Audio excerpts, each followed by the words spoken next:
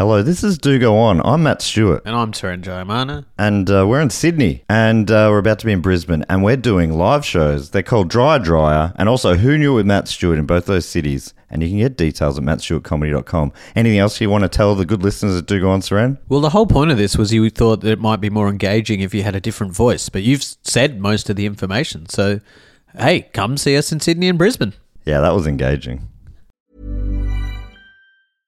This is Paige, the co-host of Giggly Squad, and I want to tell you about a company that I've been loving, Olive & June. Olive & June gives you everything that you need for a salon-quality manicure in one box. And if you break it down, it really comes out to $2 a manicure, which is absolutely insane. It's also so easy to get salon-worthy nails at home with Olive & June. The difference between how your nails used to look when you did them yourself and now with the Mani system is a complete game changer. The best thing about Olive & June, too, is it's a quick dry. Dries in about 1 minute, lasts for 5 days, and full coverage in up to 1 to 2 coats. Visit oliveandjune.com/perfectmani20 for 20% off your first system. That's oliveandjune.com/perfectmani20 for 20% off your first system.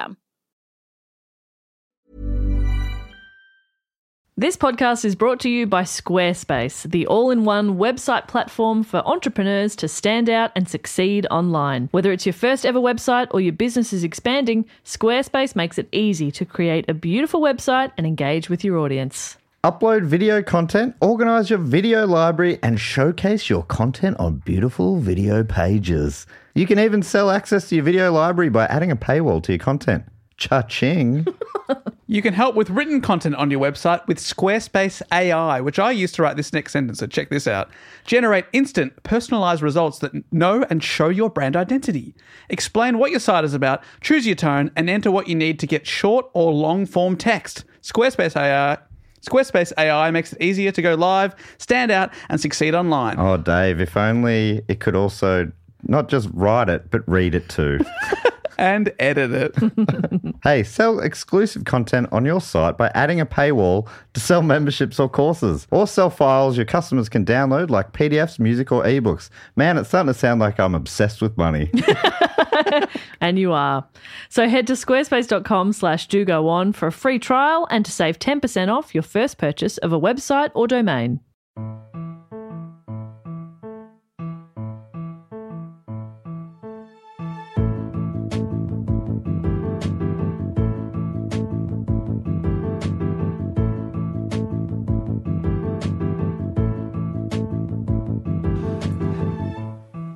Hello and welcome to Do Go On. My name is Dave Warnocky. I'm sitting at a table, and at that table are two other people, and they are Jess Perkins. Hello, Jess. Hello, Dave. And Matt Stewart. Hello, Matt. Hi there, Dave. We've just been waxing lyrical about how your voice is quite low, Matt. Lowest in the room, all right. Welcome to the show, okay. Go as deep as you can with your voice. Okay, yeah, okay. I mean, I don't know if this is deeper or just more crackly. Is this deeper? Hey there, how's it going? Yeah, that is pretty really deep. That's deep. I need to harness the power I've got. I have no idea. It's like it's an unbridled. Yeah. Unbridled? Oh, fucking hell. Well, you need to work out how you can monetize that voice. Monetized. It's unmonetized. There we go. Yeah. Oh, man. Untapped potential. Ooh, I like the way you phrased that. Oh, baby. Mama. You can do quite low, Jess. Oh, no, I can't. I'm a lady. J-Lo. How J-Lo can you go? How J-Lo can you go? Not low. Not that low. Not that low. I like what I'm I a delicate, feminine lady. Yes. I talk nice and high all the time. Oh, that's fine. I don't know. Yeah. All right, let's move on from deep voices, please. Well, my voice isn't that deep, so I will move on and explain that this is the show where we research a topic and, one of us researches a topic and reports back to the other two, taking in turns. Jess Perkins, you are the one. We were going to be listening to your feminine voice over the next sort of hour or so about a certain topic that Matt and I have no idea what you're going to talk about. Yeah. And just a little disclaimer at the top. that this is probably one of my least prepared topics. You say that every time. No, I know, but this time I literally finished it on the tram on the way here. That's great. It's fresh. Every time you think this is as low as it can go, and then you... And then I do it even lower. Oh. It's just been a very long week. I haven't had time. Anyway, it's, you know what? I only have myself to blame. But I just don't want to get any tweets like, actually? Like, just fuck off. Yeah, we have a lot of 16-year-old girl fans Yeah, we do. tweeting us who are in. really into facts. I like those. I like it when people correct Jess. I Yeah. don't.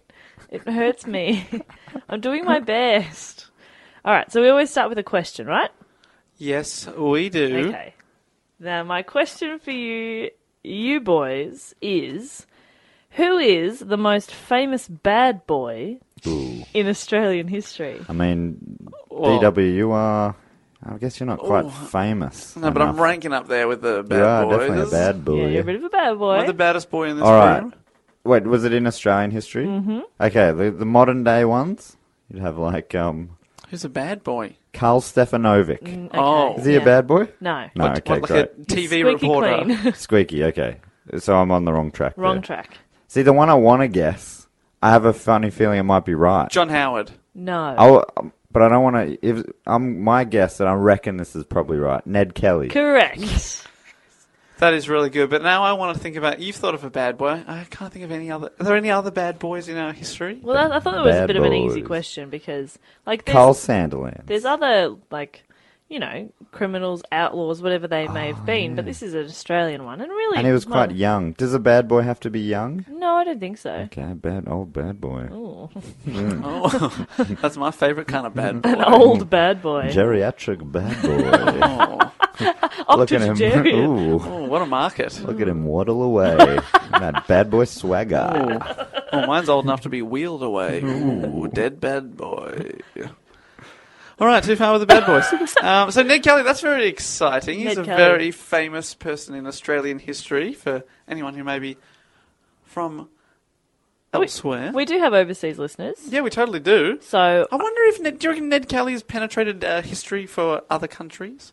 I wonder. A little bit. I know Mick Jagger played him in a film. Oh, that's right. So Yeah. did Heath Ledger. Exactly. He is- Academy Award winner. Yeah, and the Heath Ledger one was quite a popular film, but I don't know how much exposure it got. Yeah, overseas. probably. I don't think he got a lot overseas. But it was quite big here. Yeah. I saw it at the cinema. Yeah, I've seen it a couple of times. Great film. Powderfinger in it. Oh yeah, they are. Yeah. Well, What? Bernard Fanning is. Right. I don't know if the whole I think 3 of them. I thought the whole band was. because they I might play be wrong. like a What do- yeah, what do play they do? well they're just like a band in one of the pubs. And they wrote like some bush ballads or something. Yeah, to, and to play Bernard in the Fanning pub. singing, and then Bernard Fanning also did a song that plays right at the end called "Shelter for My Soul," which is really beautiful. Just a little fun fact there. I don't have fun facts at the end, so You don't? I don't.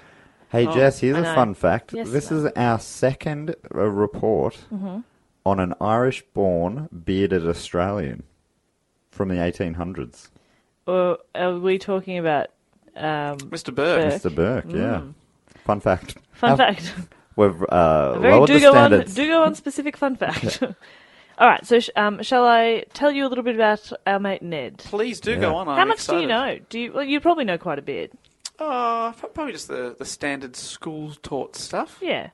Yeah, I don't know. I don't know a lot. I know his I last don't- words, or at least what they say his last His words. alleged last words. Yep, I'll talk about those. Oh, yeah. I know he's got a wax head in the old Melbourne Gale, Yep, yep. Have you seen his pronounced armour? jail, I think. You seen his armour at the probably seen State his Library? armour. Yeah, I reckon I probably did.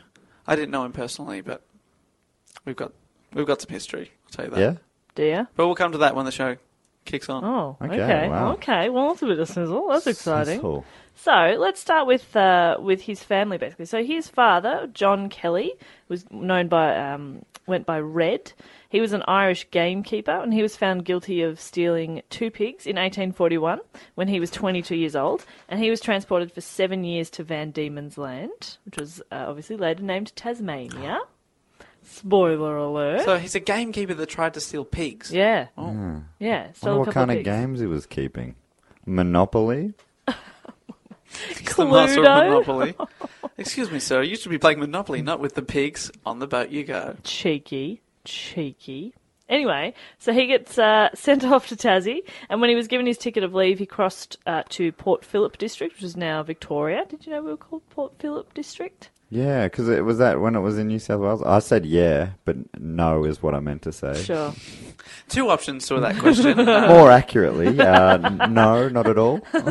Anyway, so he comes across to Victoria, and he's settled at Beveridge, which is around 25 miles or 40 k's north of Melbourne. And it was there that he met Ellen Quinn, who was the eldest daughter of James Quinn, who John was working for at the time. Now, John Quinn had arrived in Australia as a bounty migrant with his wife and 6 children. And the bounty migrants are the ones who were paid to come here.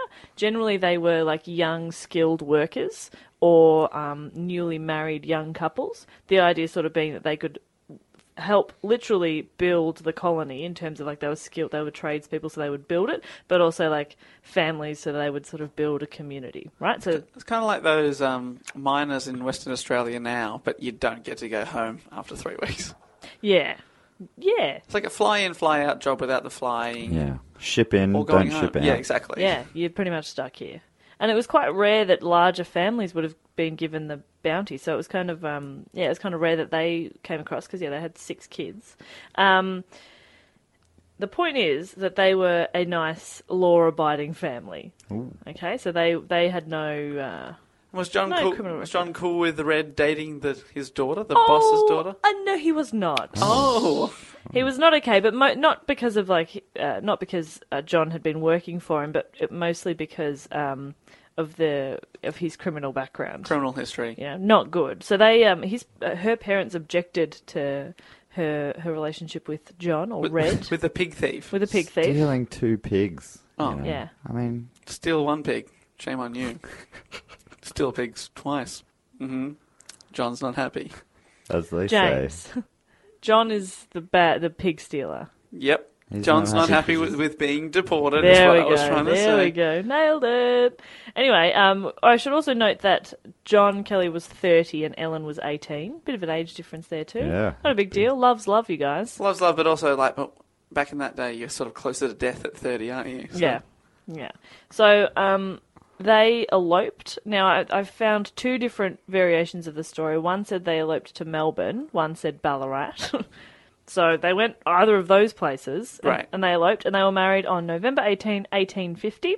And when they returned to Beveridge, they were forgiven by her family, a little begrudgingly, but he was sort of welcomed into the family, so that was all fine. Here, Dad, I cooked you a roast pig. Not again! Oh, Red. Show me the receipt.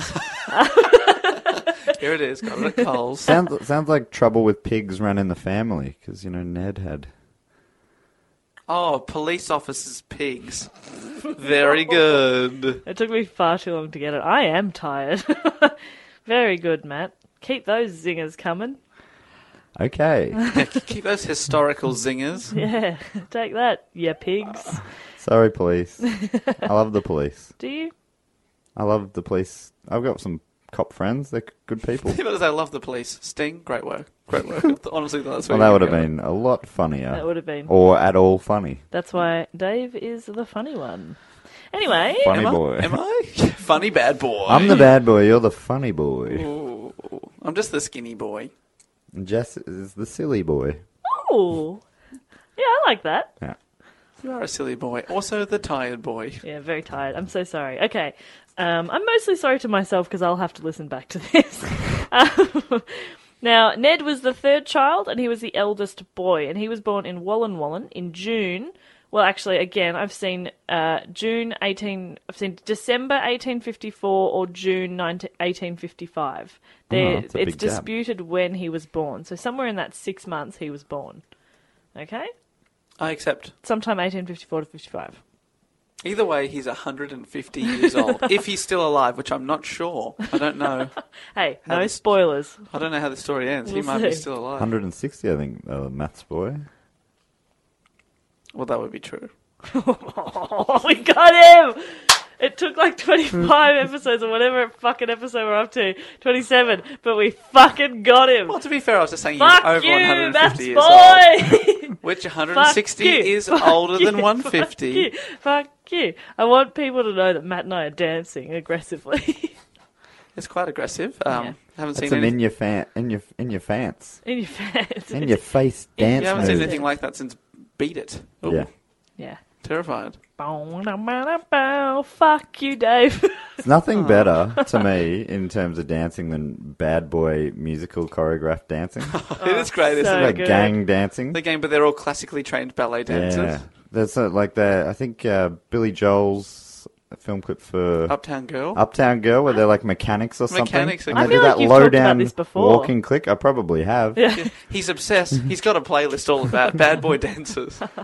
The other great one is Toto's Rosanna. That's got some great bad boy dancing. I don't think I've seen the They film. utilize this sort of fence, and it's really aggressive, but also very Sexy. sexy, delicate, and Moving. moving. Yeah, Above all else. above all moving. else, moving. It's what you want in a Toto film clip. Yeah. Oh yeah. Okay, can I go on? Please. I'll allow it. So around the time that Ned was born, 1854, 55-ish, they were quite desperate times. So a lot of people in the community had just been brought over as convicts. So once they were admitted, they were kind of roamed the countryside committing more crimes. Okay. They didn't really think this system through. Like, if we bring over all these convicts and then just let them loose once they've done their time, everything will be fine, right? Yeah, they just become free-range criminals. Yeah, That's, because once a criminal, that's it. You just do it once. You never return to that. As they say, once a It's criminal. Yeah. Right? So they didn't think that through. So that was a little bit dumb. Now, the decline of the Kelly family's respect for the law began in November of 1856 when Ned's uncle Jimmy Quinn was arrested on a charge of cattle stealing. And the case was dismissed, but it sort of left the family with a lot of resentment towards the law. So that kind of continued for all of And what, Ned's Ned's life. like between 6 and 18 months old, depending Exactly. on how And Jimmy Quinn, he's a non-blood relation then, He is would be... No, because Ellen Uncle. Quinn. He says an uncle. His mother was Ellen Quinn. Yeah, that's what I mean. So So sorry, her he's a mother's blood brother. relation to Ned, but not to Not Red. to Red. Not to So Red. so from the ones who came out on the bounty pass, so he's not even Yeah. he's, Yeah, exactly. he wasn't a criminal He wasn't. originally. Yeah, he didn't come from that crime background. But it wouldn't just have been Red's influence, for example, because like I was saying, like a lot of people in the community are convicts. There would have been Yeah. more convicts than bounty migrants. So most of them have a criminal background. Right. So yeah, there would be an influence from that a lot as well. Hide your pigs! Now, they behaved themselves for another 3 years, but in the early 1860s, another one of the Quinn brothers, Jack, was charged with stealing a horse. Now, the case was dropped, as was another case against him a month later for cattle stealing. There's a lot of farm stealing going Yeah. on. What else have they got to steal? It's the big currency back then. Yeah. I'll trade you my horse For... for your firstborn son. Nailed it. Okay.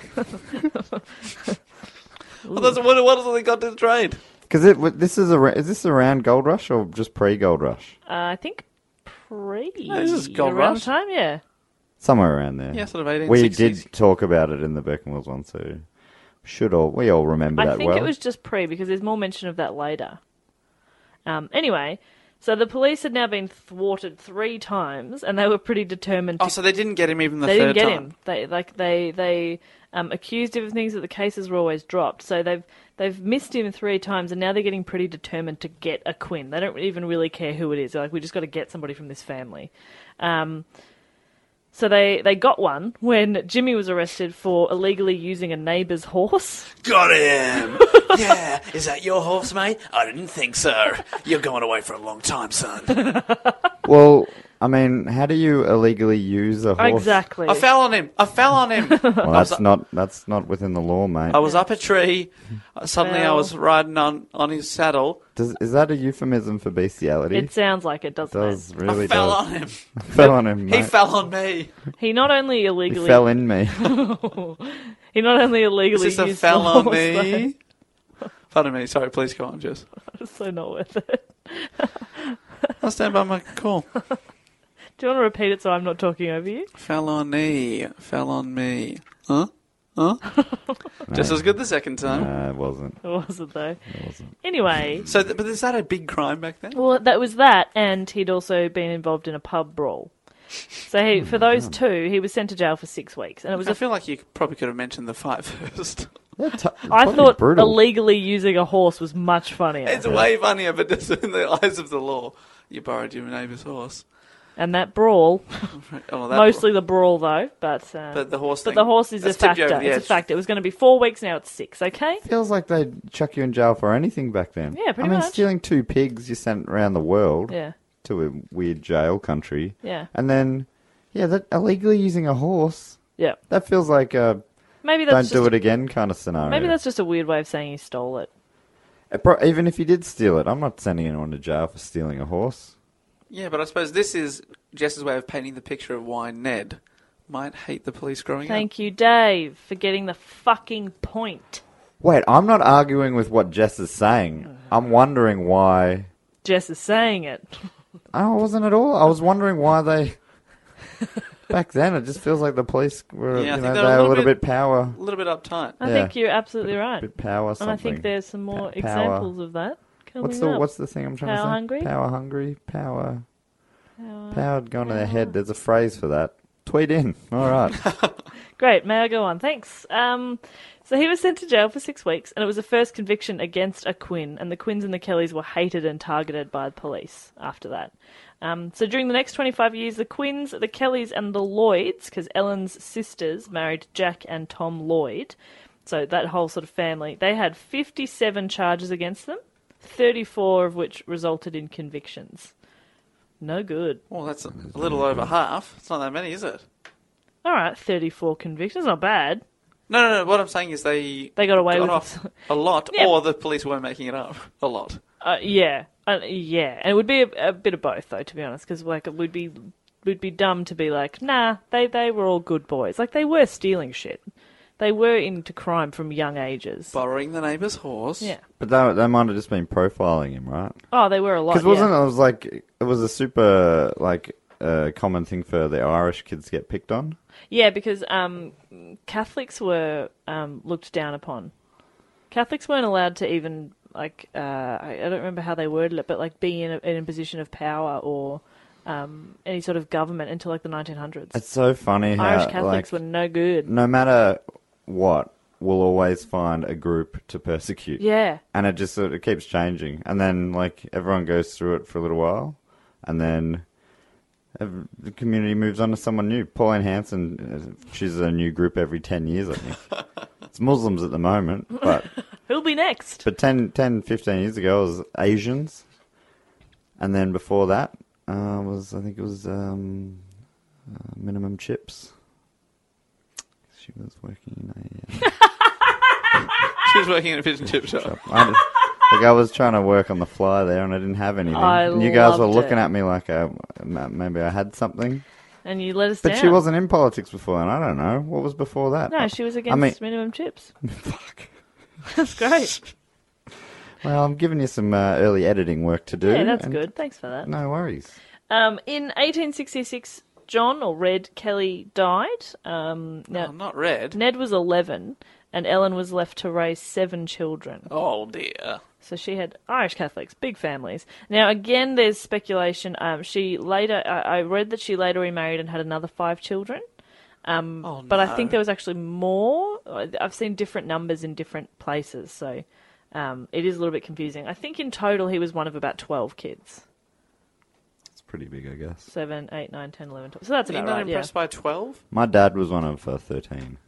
My mum's one of 9, and my dad's one of 8. Yeah, we're it's Irish like Catholics. So I figured in the olden days, Catholics, Irish Catholics. That's just too many kids. I'm going It's to put too that many. out there. It's just too many. Well, I could not agree more. It's way too many. No. They've created a whole community, but they have also hastened global warming by quite a lot. Good one, So you're Mum. saying in 10 years we'll be back blaming the Irish Catholics for Yeah. global warming? But it's also You heard it here great. first. They're worse than coal. Big families are great. It's so much fun. You got Oh, heaps it's of great. cousins. Oh, yeah. I've got like 40-something cousins. Yeah. There's I got always somebody to 50-something. hang out with. It's Yeah, so good. It's the best. Now I feel sorry for if I have kids, which I don't even think I want to, but if I have kids, they're going to have like one uncle. I have one brother. That's it. They might have a cousin. Yeah, but that'll be a special uncle. Oh, that'll be like, like that. That'll be a close relationship. Yeah, that's So true, it's I different. guess. Yeah, oh, Aw, Whereas the thank you. your uncles and that are spread it like they're spread out. They're all over the I state, like all the country. my aunties and uncles when I was a kid. I'd be called my brother's name all the time. But if you have a kid, your uncle's going to know its name. Yeah, good point. Well, you'd hope so, You but would hope so. I And also not know just- my brother, and he probably would not. So. He'll know it not just because you've named it after Pauline Hanson. Pauline! Pauline! Get in here! You're going to name it after Pauline? Yeah, I love Pauline Hanson, What a name, Pauline. Pauline. but the middle name will be Hanson. Oh, wow. Mm-hmm. Bloody hell. Pauline Hanson Perkins. It's got a kind of ring to it. Pauline Perkins. That's Pauline awesome. Perkins. It's a bit much. Double P. Just enough, if you PP. ask me. Now, Ned's first documented brush with the law was on the 15th of October, 1869, at the age of 14, Ooh. when he was charged with the assault and robbery of, this is the best name in the world, Ah Fook. Fuck. Ah Fook. How do you spell fuck? F-O-O-K. That's a cool name. Ah, Fook. He was a pig and fowl trader. He was a pig. He was a pig and fowl trader from a Chinese camp near Bright. Now, according to Fook, he was passing Kelly's house. Kelly approached him with a long bamboo stick, announcing that he was a bushranger and would kill him if he did not hand over his money. Then Ned allegedly took him into the bush, beat him with the stick, and stole 10 shillings. According to Ned and his sister Annie and 2 other witnesses, Annie was sitting outside the house sewing when Fook walked up and asked for a drink of water. And when he was given creek water, he abused Annie for not giving him rainwater. And then Ned came outside and pushed him, like, back off from my sister. And then Fook then hit Kelly 3 times with a bamboo stick, causing him to run away. So there's all these... historians find neither account all that convincing and believe that Ned's account is likely to be true up until the point where he was being hit by Fook, but then Ned probably took the stick and beat him with it anyway. So, like, there's just these 2 stories. But, like, who do you reckon, knowing the history here, who do we reckon the police are going to side with? Oh, probably fuck just because of the name. Fook. They sided with Fook. Yeah. So the Chinese were seen as being more respectable than the bloody dirty Irish Catholics. Yeah, well, I suppose just anybody who had anything against the Kellys, they would have been like, yeah, fine, absolutely. Yeah, great. I mean, I don't know anything about Fook, but was he a respected sort of guy? I'm not really sure. Is that why he was kind of coming in and bullying up on him? I'm pretty sure with these, with this particular case, it got dropped again because they couldn't get an interpreter. Oh my god. They couldn't. Well, maybe that was why There there wasn't was enough evidence. Maybe there was a misunderstanding About the water. So Probably. Fook didn't speak English, Not very well. right? So that's probably where the first Who knows? miscommunication. Who knows came what about. actually happened? Simple misunderstanding. That's what Ned got in trouble for. See, the thing that I find most troubling is that Fook can't speak English, yet he's told people that he said, "Hello, I'm a bushranger. Give me all your money." Good point. Ooh, good Bushranger's point. a pretty specific word for a non-English speaker to pick up. Yeah, it feels like the cops are filling in some blanks for him somehow. Yeah. So there were police sergeants that sort of had their eye on the family. There was Sergeant Wellen in particular who really disliked Ned, but especially like the whole Kelly family. And after an earlier case with somebody completely different, didn't even have anything to do with Ned, he said he kept a watchful eye on the Kelly family, and according to fellow officers, became a perfect encyclopedia of knowledge about them through his diligence. Like he would just keep his watch on the family. How Sergeant creepy! Wellen. Wellen. Freak. He doesn't really come up that much later, but anyway. What an I just thought that was really interesting. so that they're he becomes they're targeted. an encyclopedia on them. I know everything about him. Yeah, what do you want to know? I know Ned's favourite colour, green. Next question. Next question, please. What is Ned's? What does he do Friday mornings? Friday mornings, he gets up at 7 a.m, tends to the horses, goes and steals some more, probably. Yeah, looks at the colour green because he loves it. Classic Ned. Classic Ned. Favourite meal? Peas. They're green. Next one. Favourite hobby? Stealing. Stealing. Just being just a general bad bloke. Rubbish humans. Into the bin. All right. The green bin, please. That's where the green waste goes. Yeah. Yeah, Ned's favourite. They had that back then. Ned's favourite. He's a big composter, Ned. Gotta love his beard, though. Look at that beard. I'm jealous. Just after Ned's 15th birthday, he survived another court case for a lack of evidence. There was always a lack of evidence, which is quite convenient. This time he'd been charged with robbery under arms as an accomplice of the notorious but polite bushranger, Harry Power. I like that he was written great down as name. he was notorious, like everybody knew Harry Power, but he was nice. He was alright. The Gentleman Ranger. The gentleman bushranger, The, Harry Power. the DB Cooper of the 1870s. Yeah. It sounds like from what you're saying that even though the police sound a bit dodgy, that at least the judges are still saying they're still going. There's not enough evidence. No They're not evidence, just going. Yeah, Yeah, that makes I it sound agree. much more reliable, doesn't Yeah, it? it 'Cause does. if they were super dodgy, they'd be like, "Yeah, we don't believe you." Yeah, Well, whatever. because it's We'll go not with the just cops. up to the local cops. Like, the local cops had it in for the Kellys big time, but then you take it to court, and more often than not, they had to come down to Melbourne. Yeah, And, people didn't have the same sort of bias against them. yeah, it's great. And there was very rarely enough evidence. It's still super annoying to have to go to court all the time, but at least they're not getting done potentially for things they didn't do. One of the cases to do with Harry Power, this polite bushranger, they argued that Ned didn't match the description because witnesses described his accomplice as half-caste. But then the police were kind of like, yeah, but he's just unwashed. So he matches the description still. So for overseas people, half-caste is what an offensive term for a half Aboriginal person. Yeah. And so then they just say, well, he's unwashed. It's like, not good. No good. That's not coming from me, guys. I'm quoting history here. Oh, history's fucked. Don't shoot the messenger. History really is fucked. History's Australian fucked. Ours history is not is good. really And we're a gross. young country, so it's not that long ago. No, Not it's great, good. great grandparent sort of stuff. Yeah. Ugh. Their blood runs through us. No good. Not through me, but you guys. Why not you? I don't think my family got here quite then. Oh yeah, no, we came later. Look, and- I'm trying to distance bail out. myself from it. And where did you come from? Scotland, Ireland, Italy, Switzerland. Jeez, you got a whole England. mix. Italy wouldn't pick you to have any Italian in you. Yeah, my nana was a Bellissimo. Mascherini. And she grew up in near Bright, where you just mentioned Oh, before. really? Yeah. That's interesting. Where are you from? Well, my Oh wait, Warneke, German. grandfather's German, came out in about 1900. Before the Nazis, thank you very much. We were all thinking it. And my mum's dad, so my granddad, was born in Scotland and came out when he was about 7 in the 1930s. Oh wow, okay. Both my sides of the family are Irish and came out of they bloody chose to. Okay. I'm majority Irish, Hmm. admittedly, but I've got little bits and pieces of other stuff. It's a bit cool. So back to this polite bushranger. Oh, yes, what's his name? Harry Power. Love it. Harry Power. Power's one of the best surnames. So good, right? Yeah. So a couple of years after that incident for Ned, Power was captured in 1870 while he was asleep one night and was sentenced to 15 years jail for various crimes. And he was convinced that Ned had informed the police.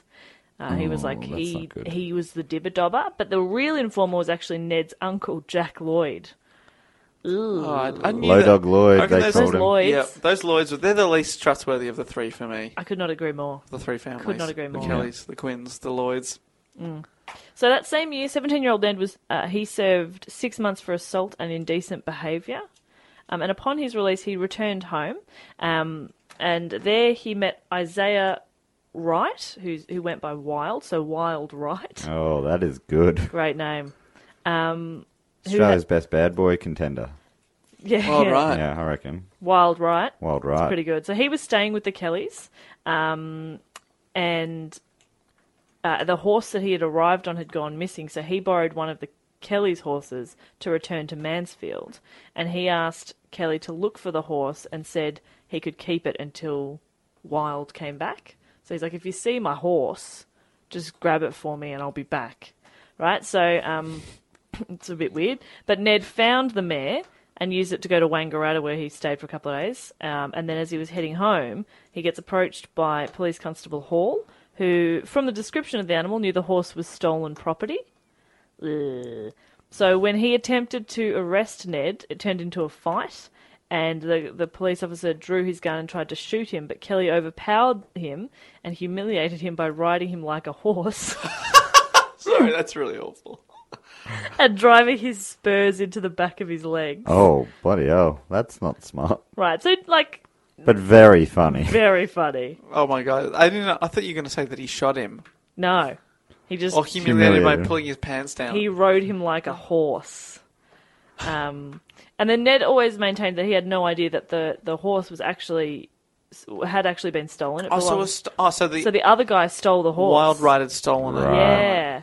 Right, so it belonged to Mansfield postmaster, and that he had stolen it. So, after just 3 weeks of freedom, Ned, along with a couple of others, was sentenced to 3 years imprisonment with hard labour for feloniously receiving a horse. Again, that sounds like bestiality. Yeah, you Receiving Oh my a god! horse. It totally In does. your doesn't butt. it? Feloniously. Yeah, feloniously. In his felonious tube. Yeah. Okay. Oh, Whereabouts is that tube? You know, Matt. Is it? stop it. No, there you go. No, there's no such thing as a felonious tube. Did you seriously? Are you thinking of fallopian? That's where I was punning on. It was a vague pun.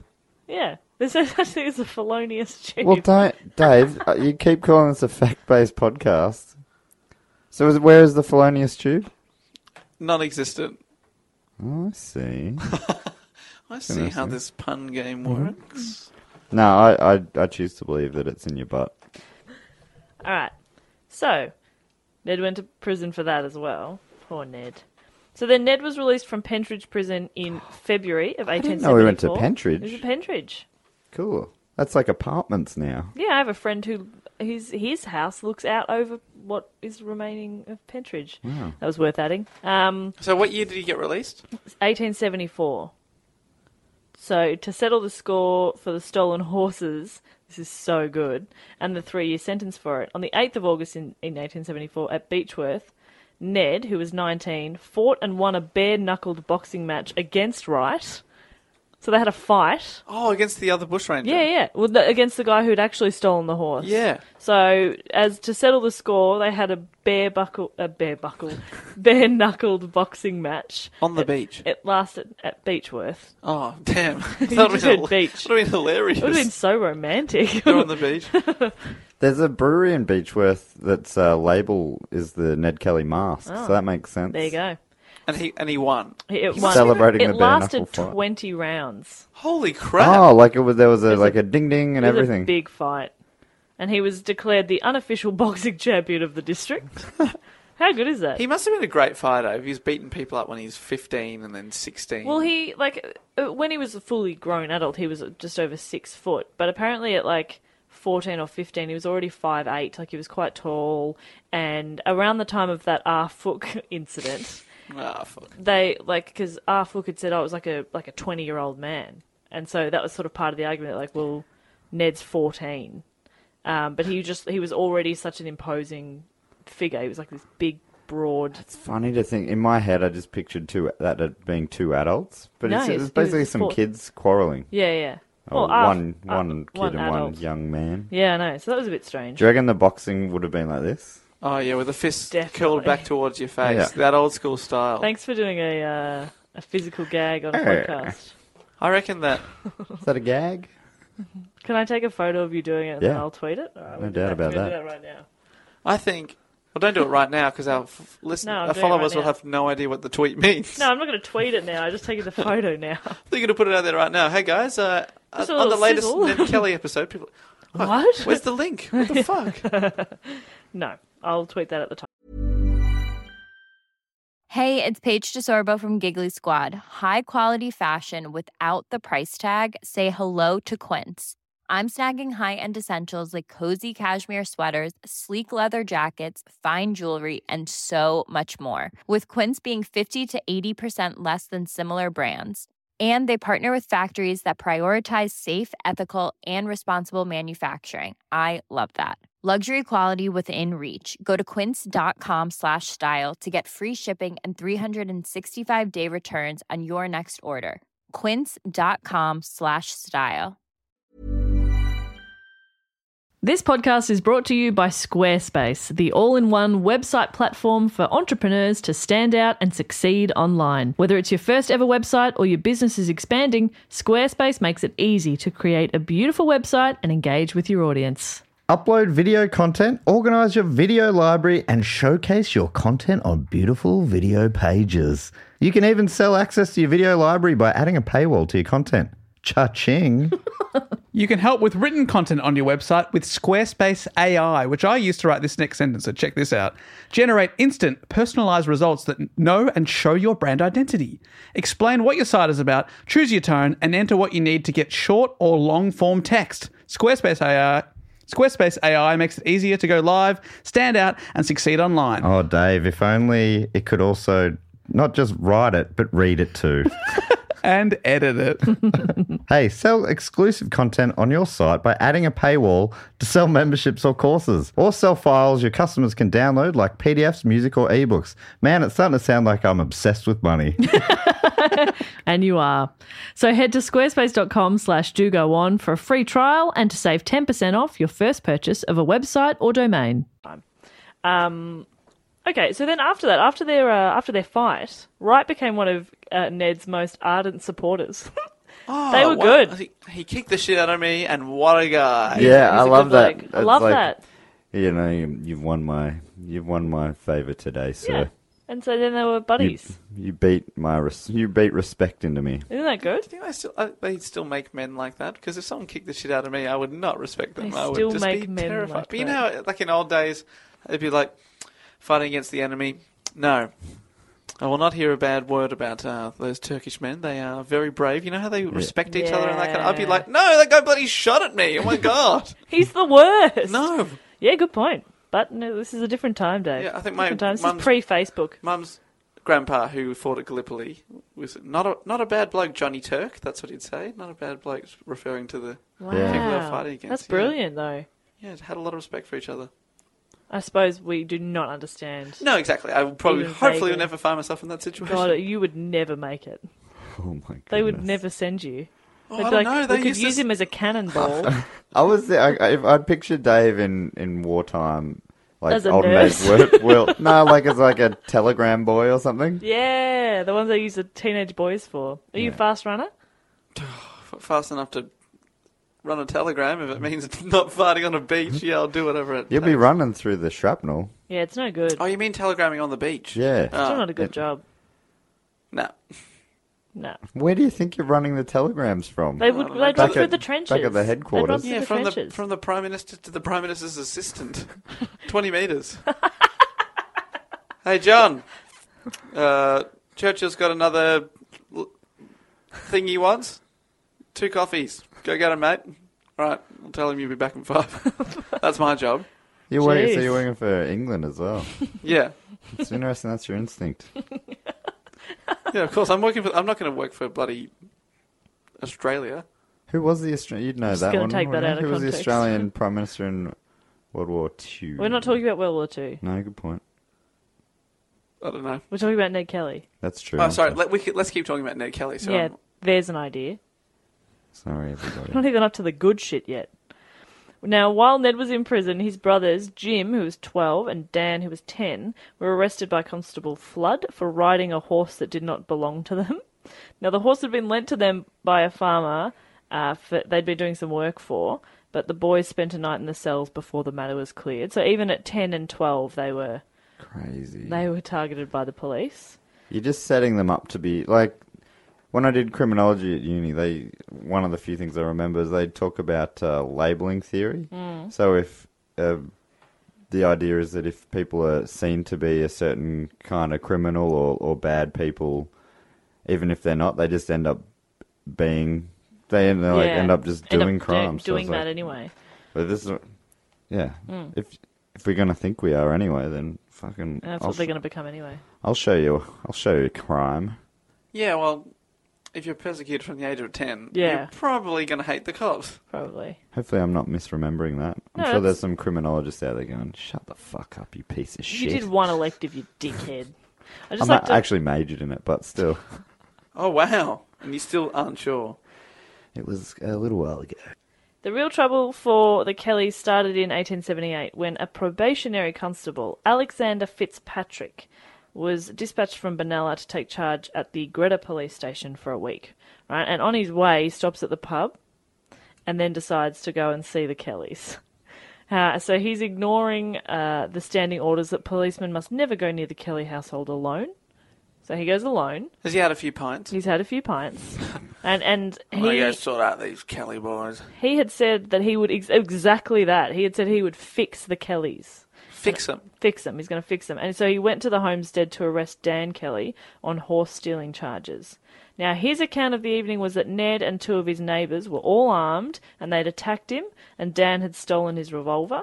And he said Ned shot at him twice from close range and missed. Then Mrs. Kelly whacked him on the head with a shovel. Wow, they're all getting into it. They're all getting in. The whole Very family's involved. slapsticky sounding Yeah. scene. And then Ned fired a third shot, which hit him in the wrist, but amazingly broke no bones. Oh. Right, but then Ned later hotly denied all of this. Firstly, he said he hadn't been anywhere near the family home. He actually admitted that he'd been off stealing horses elsewhere. And secondly, he said an unerring shot such as himself would not have missed Fitzpatrick from a few yards. Come on, Fitzpatrick. I love both of those. That's He's a great piece okay, of firstly, evidence. no, I was stealing horses, and secondly, I'm a very good shot. Yeah, if I wanted him dead, he'd be fucking dead. If okay? I'm a few yards away, you'd be dead. So, and you know what's funny? Like, Fitzpatrick was later dismissed from the police as a liar and a larrikin, but the story about his encounters with the Kellys still stuck. Like, people still sort of... It stuck on them, but people knew that Fitzpatrick was full of shit. It's so weird. Now, after the incident with Fitzpatrick, Dan Kelly was advised to just go into hiding. So he took to the Wombat Ranges south of Greta, and later, two of his friends, Steve Hart and Joe Byrne, joined him. And their other friend Aaron Sherritt, acted as a courier between the township and their Oh, hideout. that could have been my job. Yeah, you could have been that. Well, I don't think you want to be Aaron Sherritt, and you'll find out why. Oh, so these no. are all names to remember. I'll jot them down. So, Steve Hart, Steve Hart. With the heart of a Steve. Joe Byrne, and it's Byrne. Oh. You can probably remember Dan Kelly, and Aaron Sherritt. And Aaron Sherritt is me. You are Aaron Sherritt. At least a couple of them are in the gang, I reckon. Bang. Matt, there do it you is, baby. Do you want to pick a character here? I've got Aaron Sherritt. Do you want to be Steve Hart or Joe Byrne? I like Joe Byrne. I think he's in... Yeah, I'll be Joe Byrne. Joe Byrne in the 2003 film, played by Orlando Bloom. Orlando Bloom, Oh, yeah. bloody well. Oh my god, So I feel like I dreamy. could... Yeah, I could fill those shoes. I feel like I'm Ned, You are Ned. for being honest. Why isn't Dan Kelly up for grabs? Oh, it is, but there's only three of us. Well, and there's five of them. you, dear listener, will be Dan Kelly. Okay, great. Good choice. So we've Dan's all got great. characters. Joe Byrne, Matt, me, Aaron Sherritt, Dan Kelly, the Who listener. played Dan Kelly in the Bloom? They Hedger. actually Dan and Steve were two Australian actors, I believe. Lovely, fantastic. Don't know their names, but they were great. All right, great. Anyway, so they've gone into hiding up in the mountain. At the same time, Ellen Kelly, Ned's mother, was sentenced to 3 years jail for aiding the attempted murder of Constable Oh, for the shovel Fitzpatrick. shot. Mm-hmm. Oh, 3 years. 3 years. And when Ned heard of the news of his mother's arrest, he swore revenge. And this is how the Kelly gang began. Oh my god. So now Ned's 23, Dan's only 17, Steve is 18, and Joe's 21. They've taken to the mountains because the Kelly boys were both being sought after, and they had a £100 reward being offered for the capture of either of them. And at Benalla Police Headquarters, 2 armed mounted patrols of 4 men each were sent out to find them. Disguised as prospectors, they set out on October 25th in 1878. Oh, I'm just looking for some gold. Bang! Yeah. You're dead. And you know what I like? I always go to say 1978. I just assume that we're talking about... This is... I did the same thing in the Burke and Wills episode. It's really over hard. and over and over. Really hard.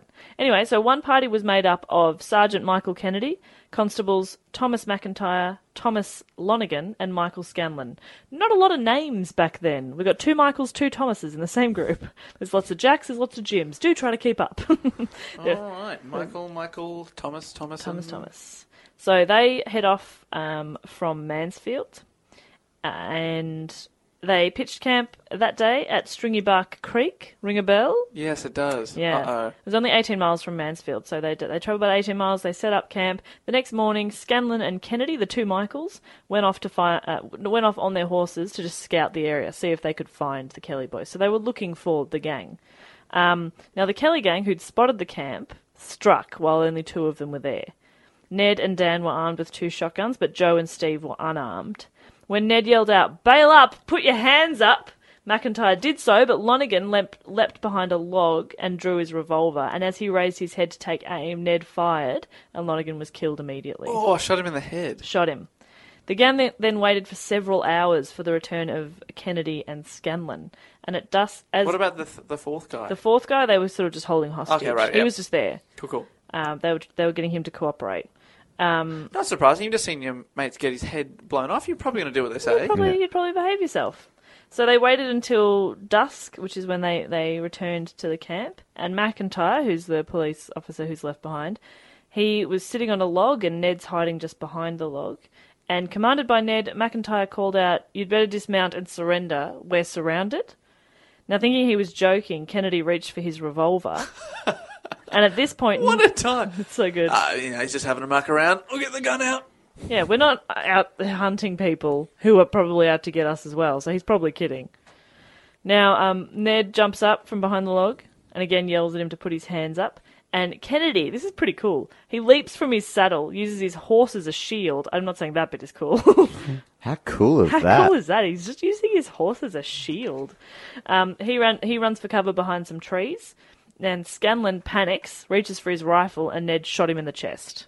He was just killed immediately as well. He's a good shot. He's by a the sound very of it. good shot. Well, yeah, that's why he didn't shoot that other officer Yeah. on the wrist. Exactly. Now, McIntyre, so the police officer who had been left behind, he grabs the reins of Kennedy's horse, jumps on, and the horse just bolts into the bushes while they're shooting at him. So he gets away. Well, that's pretty daring, isn't it? Jumping Pretty on a horse daring. in a hail of Well, bullets. is it daring or is it cowardly? Because he was kind of abused later for being a coward.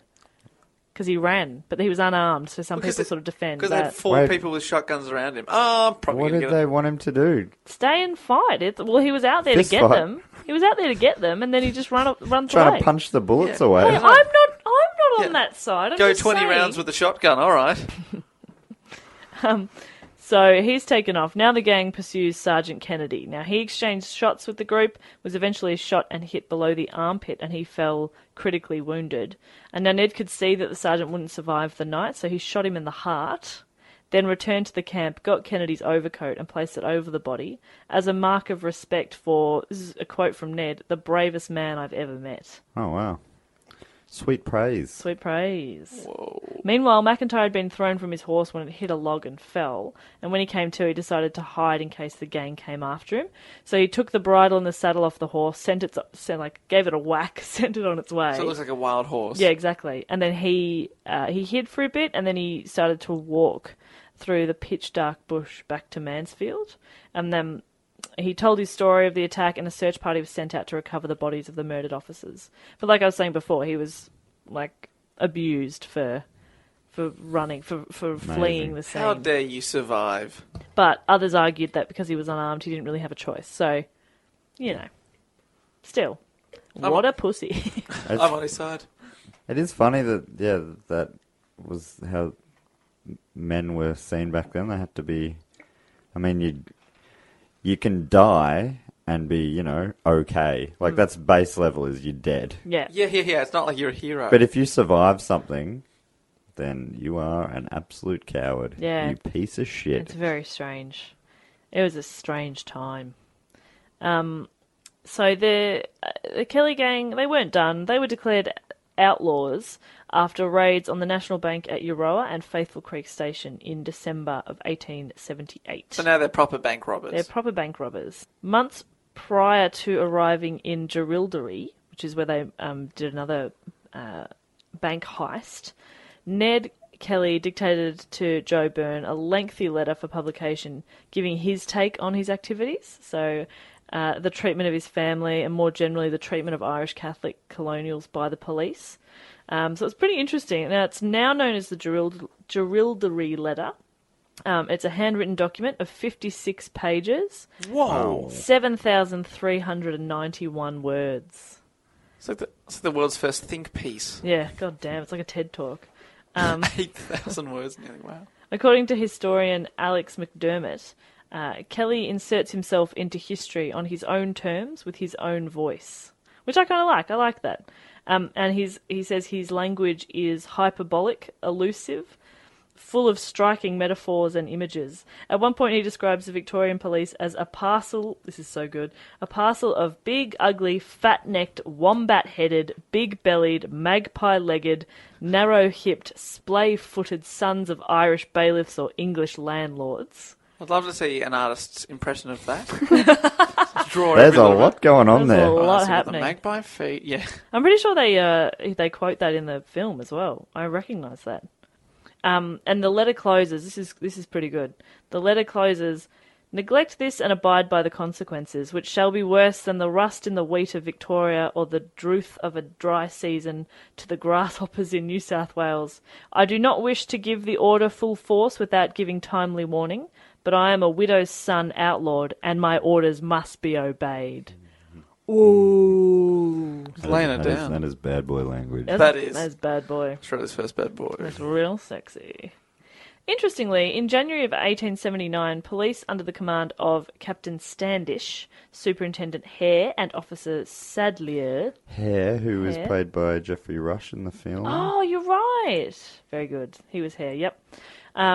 They arrested all known Kelly friends and sympathisers, a total of 23 people, including Wild Wright, who we spoke about before, and held them without charge in Beechworth Jail for over 3 months. Whoa. No charge, just held them in jail. And what's really interesting is that public opinion was turning against the police on this matter, because they were like, well, those people didn't do anything. Yeah, that's a long time. Yeah, and what's interesting is that because the public opinion was not so good, they did let them out a few months later, but none were given money or transported back to their hometown. So all had to just find their way back. Some of them up to like 50 miles on their own, just go home, whatever. You're done. They gave him a whack and just sent him into the bush. Took See you off their later. saddles. Took off their saddle and bridle. Gave him a whack. Gave 'em a whack. and Off you they- go. Off they go. That's a very good callback. Somebody was paying attention. Thank you. Not bad. Now, Dave, you might not like this bit. Oh no, is it Aaron Sherritt? Yeah. So A little messenger boy? on 25th of June 1880, Dan Kelly and Joe Byrne rode into the valley where Aaron Sherritt had a small farm. Now there's J.J. Keneally, he wrote that Sherritt was close to Byrne and they'd gone to school together.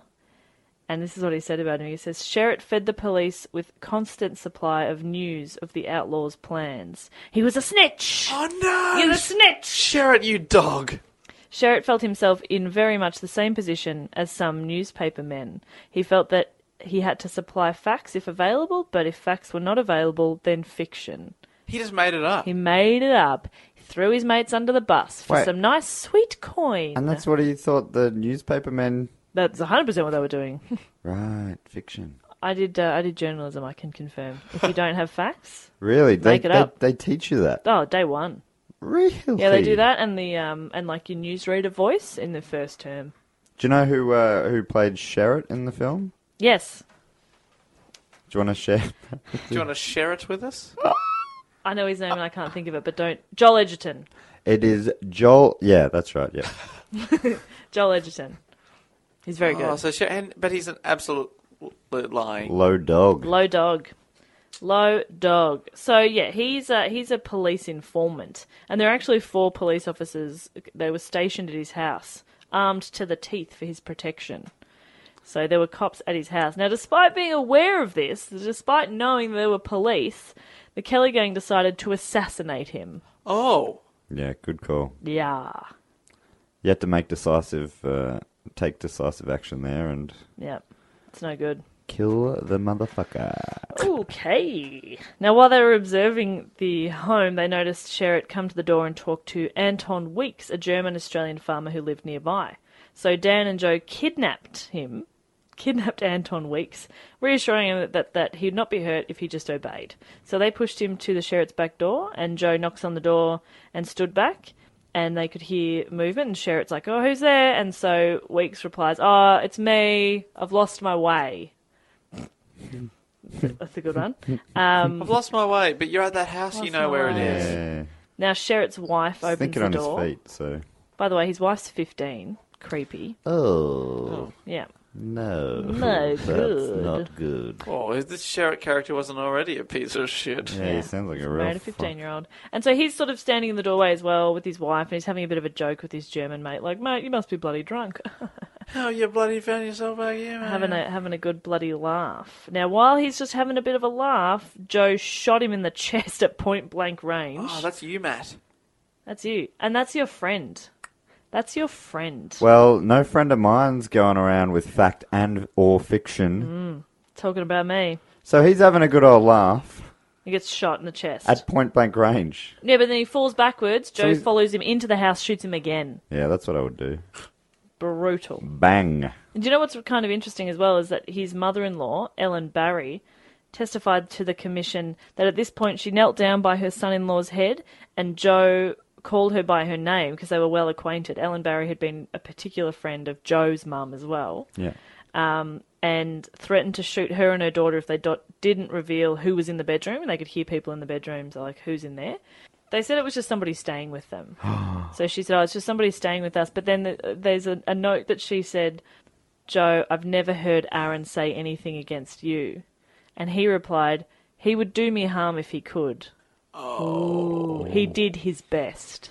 Which I kind of take to, like, he did his best to harm us by lying and feeding the information to the police. Who knows? Anyway, so that's no good. But Aaron's dead. Aaron, he dead.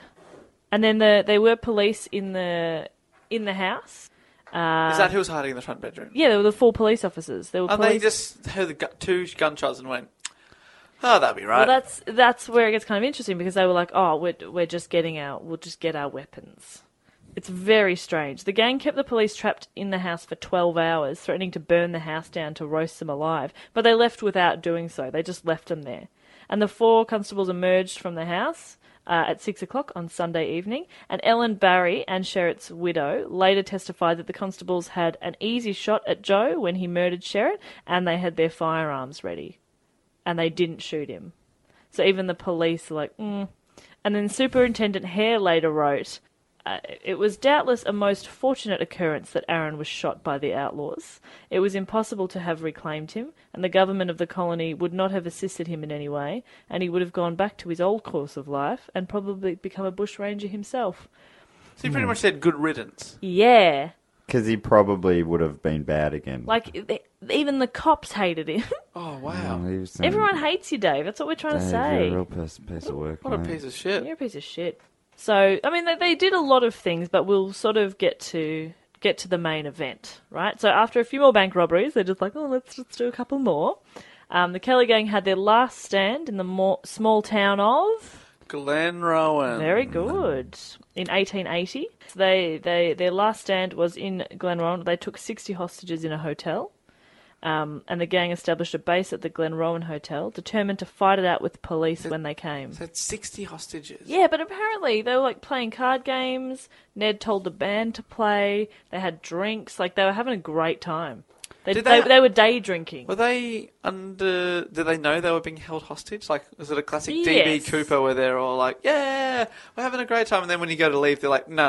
No, they knew they couldn't leave. They knew they were hostages, but they were apparently, like, even survivors said they were treated quite well. And Isn't that the weird? public was sort of on board with him, right? In a way, yeah, because they didn't like... They were against the police as well.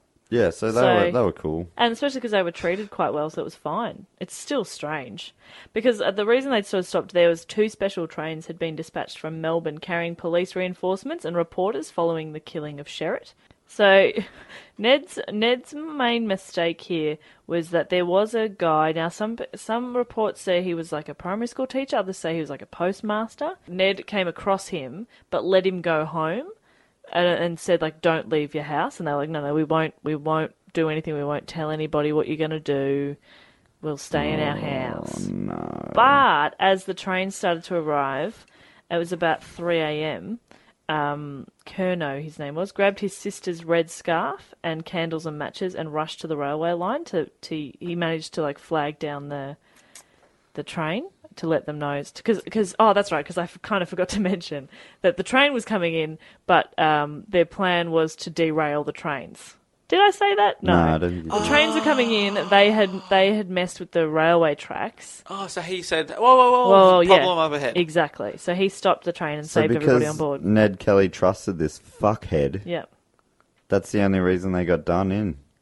Well. Probably would have been, a couple of weeks later. But also, still. Oh, true. Yeah, you're he right. stopped a train being derailed. Would have killed a lot of people. Yeah, but not a lot of people, a lot of pigs. Oh, Dirty fucking... And reporters. And reporters, also Ugh. scum. Scum. swine. Cops and reporters. Mate, it would have done humanity a great service if you let that You know what happen. else would have made me happy? If a different group of people on that train. Are we talking about tax accountants? We're talking about tax accountants. Oh, they're bloody... Fuck them. I bet there were on there too. I bet they were the ones who probably did the cowardly... was that coward before? He would have been a tax Oh, accountant. he was 100% an accountant. Even though we know he was a cop, he was probably also an accountant on the side. I bet he was did the moonlighting books. as an accountant. Yeah, that piece of bloody work. He was probably an accountant and then changed career paths later in life. To become a dirty pig. What a dickhead. I gotta stop saying that. I got a lot of respect for police. I mean, I just to don't. go on record and say that I respect journalists, police officers, and Oh yeah, I respect all accountants. those people, but not back then. That train load. It's a different time, That Dave. was a different time. That was scum back then. Irish hating scum. Anywho. I mean, that's classic German Dave Nazi Warnocky, always backing the scum. they came out before World War II. It's even before the First World War. Anyway, so he's flagged down the train. He's told them, be careful. He told the guards that the torn tracks were up ahead and that the Kelly gang was laying in wait at the hotel.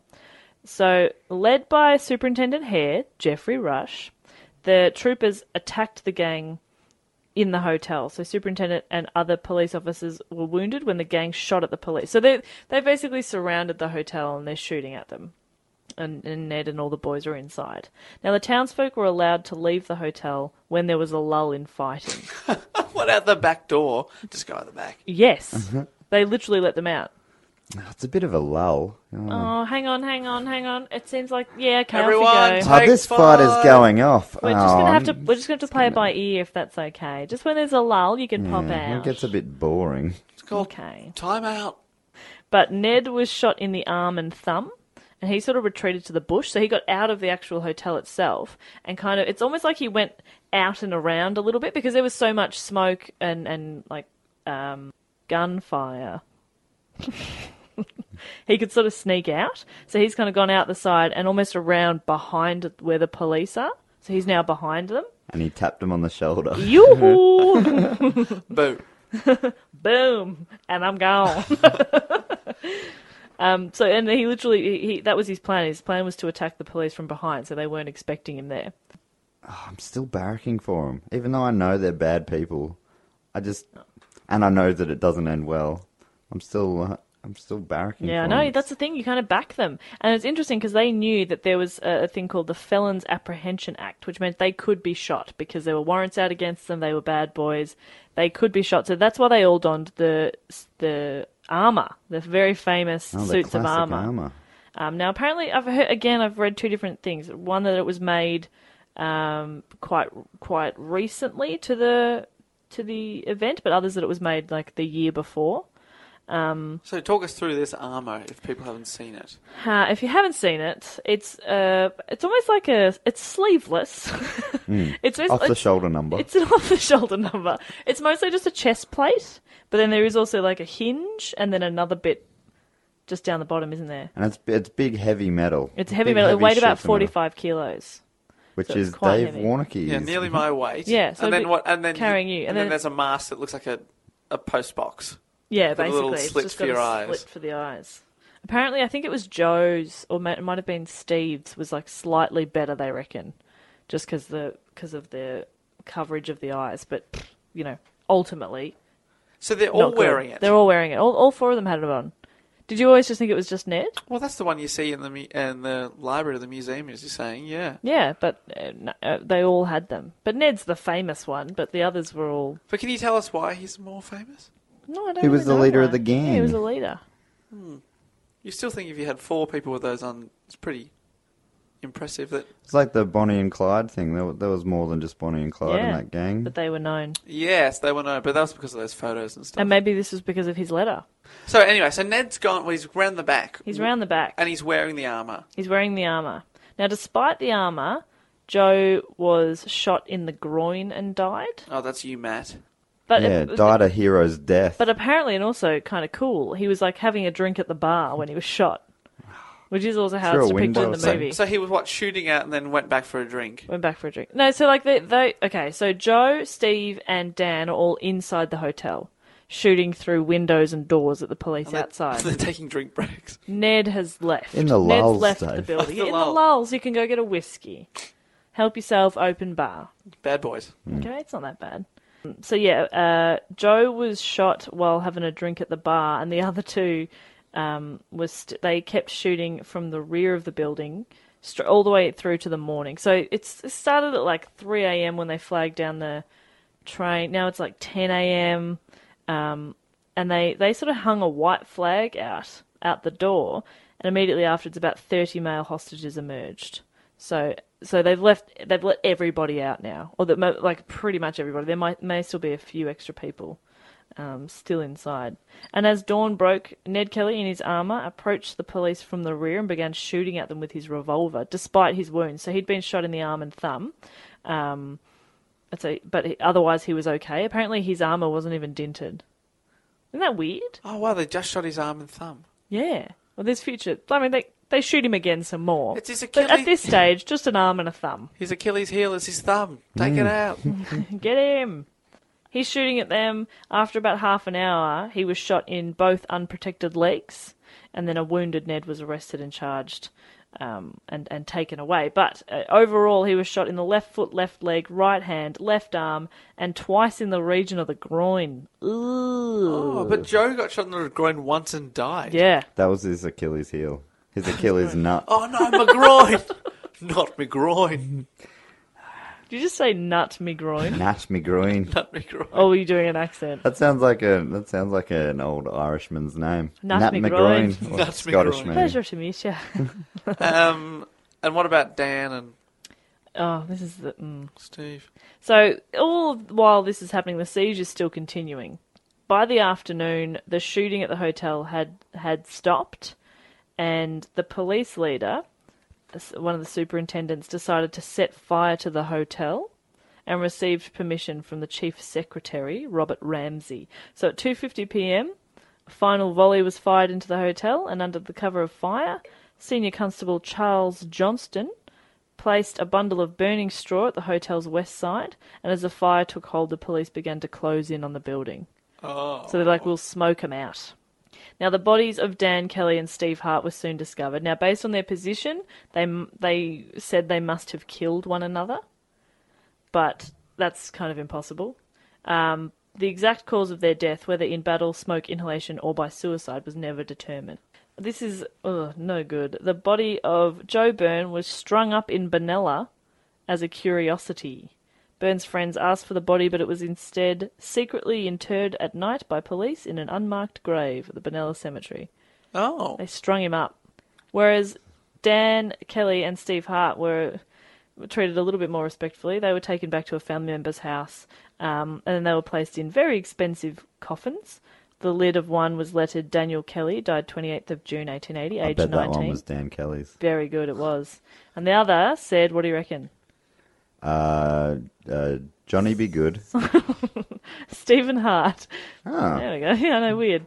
Died 20th of June 1880, aged 21. They were 19 and 21 years old. Wow, so young. So young. And they were buried as well in unmarked graves, which is real nice. But Ned survived. He survived to stand trial, and he did that on the 19th of October in 1880.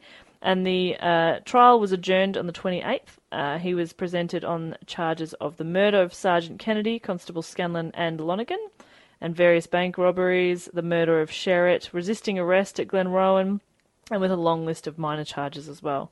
And he was convicted of the willful murder of Constable Lonergan and was sentenced to death by hanging by Justice Redmond Barry. Great name. Red Barry. There was, Red there was a Barry earlier. Yeah, well, again, there's not that many of people. them. Yeah, not many families. Lots of names doubling up. Anyway, very confusing. Barry. Great Aussie name. Bazar. Barry. So, do they have a long time on death row back then, or do they take you out the back straight away and hang you? A couple of weeks. And I think maybe that was because it was quite a high-profile case as well. So the police probably wanted to be like, see, we bloody got him. Yeah. Do you know what his last meal was? I don't. Peas. His You're favourite. a fucking idiot. His favourite. Love the peas. You're an embarrassment. Green for life. That was his last words, was it? No. Green for life were his last words. Now, Ned's final defiant stand against the Felons Apprehension Act and his pleas for justice to end discrimination against poor Irish settlers did end up opening the eyes of a lot of people. So even towards the very end of his life, he was kind of fighting for that. So Ned Kelly in his armour came to symbolise a fight by a flawed hero. A convicted criminal for justice and liberty and innocent people.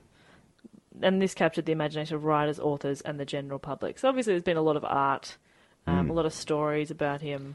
Supposedly, is it seen to be, I think the first ever feature film was about Ned Kelly. Yeah, that's and it was right. an Australian film in like early 1900s. 1906, I believe. It was 06 or 07. Yeah, it was one of the first. 07 rings a bell to me. Yeah, 07 maybe. First feature film. Yeah, crazy. Full-length feature film, yeah. They've lost a lot of it, but they were able to recover some of it, so it's still, I think it's archived at some sort of government It's pretty amazing. thing. And it was about Ned Kelly. Yeah. And Mick Jagger played him in that. In the 1970 version. Oh, 1970. Yeah, not 1907. That was not Mick Just Jagger. mix those numbers up. So, as I mentioned before, he was hanged on the 11th of November 1880 at the Melbourne Jail, now known as the Old Melbourne Jail. At the time, it wasn't old. It wasn't old, it was just the Melbourne Jail. Brand new, spanking brand new. Spankin'. So the Argus reported that the governor of the jail informed Ned that the hour of execution had been fixed at 10 o'clock, and Kelly, apparently, this is when he simply replied, "Such is life." Those were not his final words. Right. It's widely debated. It's debated. Some people do say it is his final words. Some argue like, no, those are some very poetic final words. Who's ever going to have such great final Yeah, words? his last words. Well, he's had 2 weeks to think about it. But his last words were, "Ow, cheese."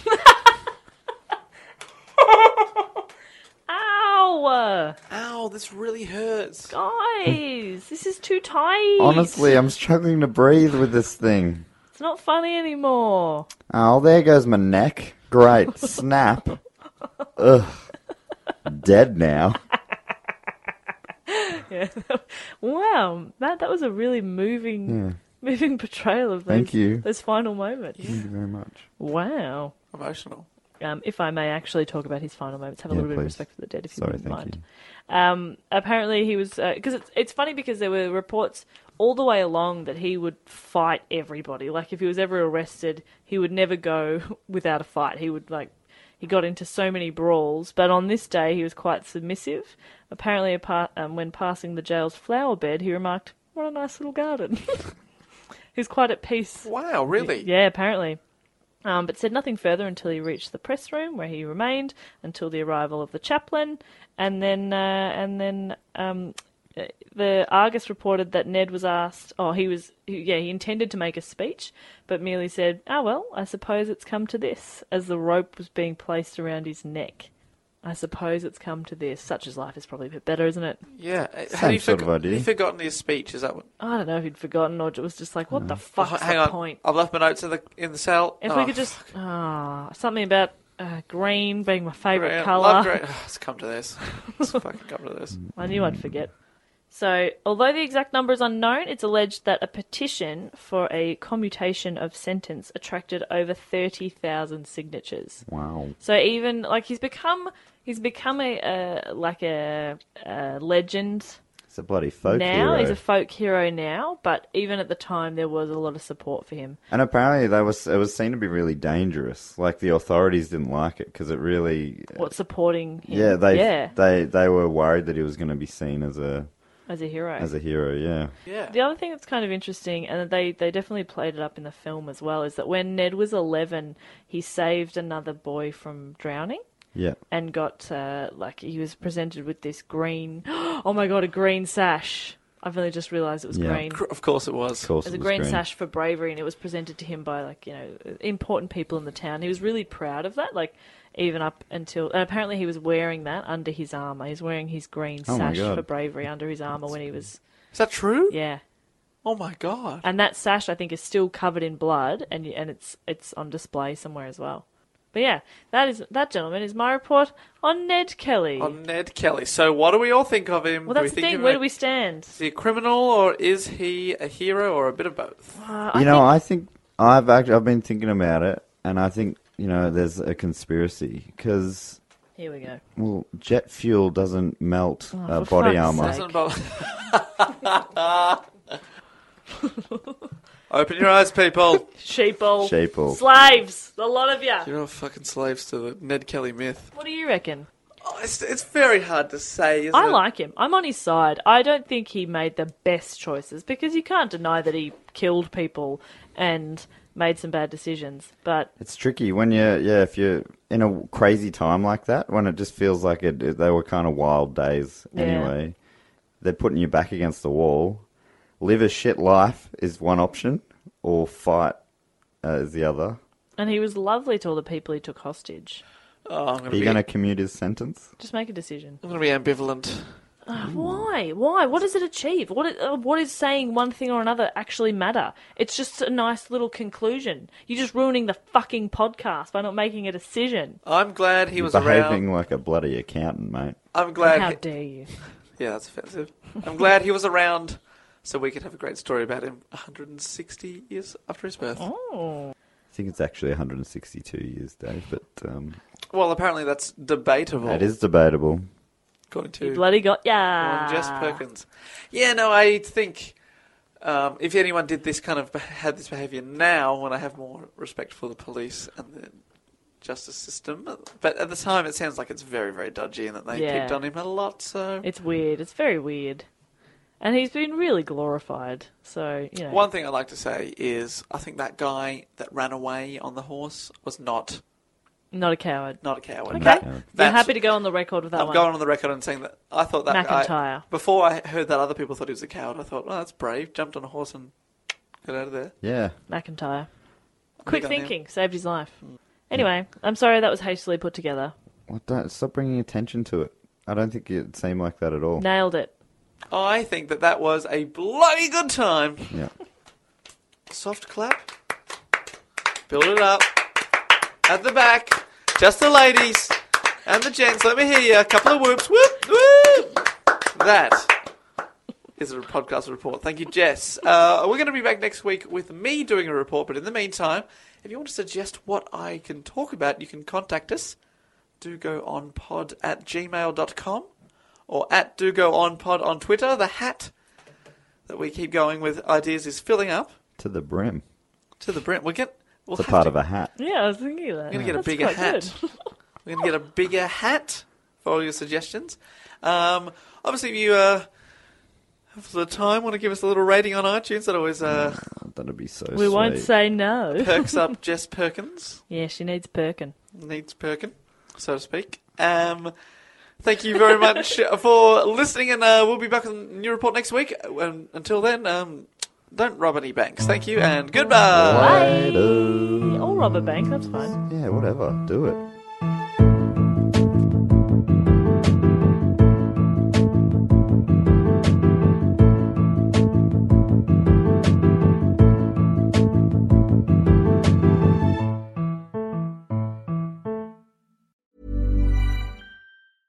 Even when we're on a budget, we still deserve nice things. Quince is a place to scoop up stunning high-end goods for 50 to 80% less than similar brands. They have buttery soft cashmere sweaters starting at $50, luxurious Italian leather bags, and so much more. Plus, Quince only works with factories that use safe, ethical, and responsible manufacturing. Get the high-end goods you'll love without the high price tag with Quince. Go to quince.com/style for free shipping and 365-day returns.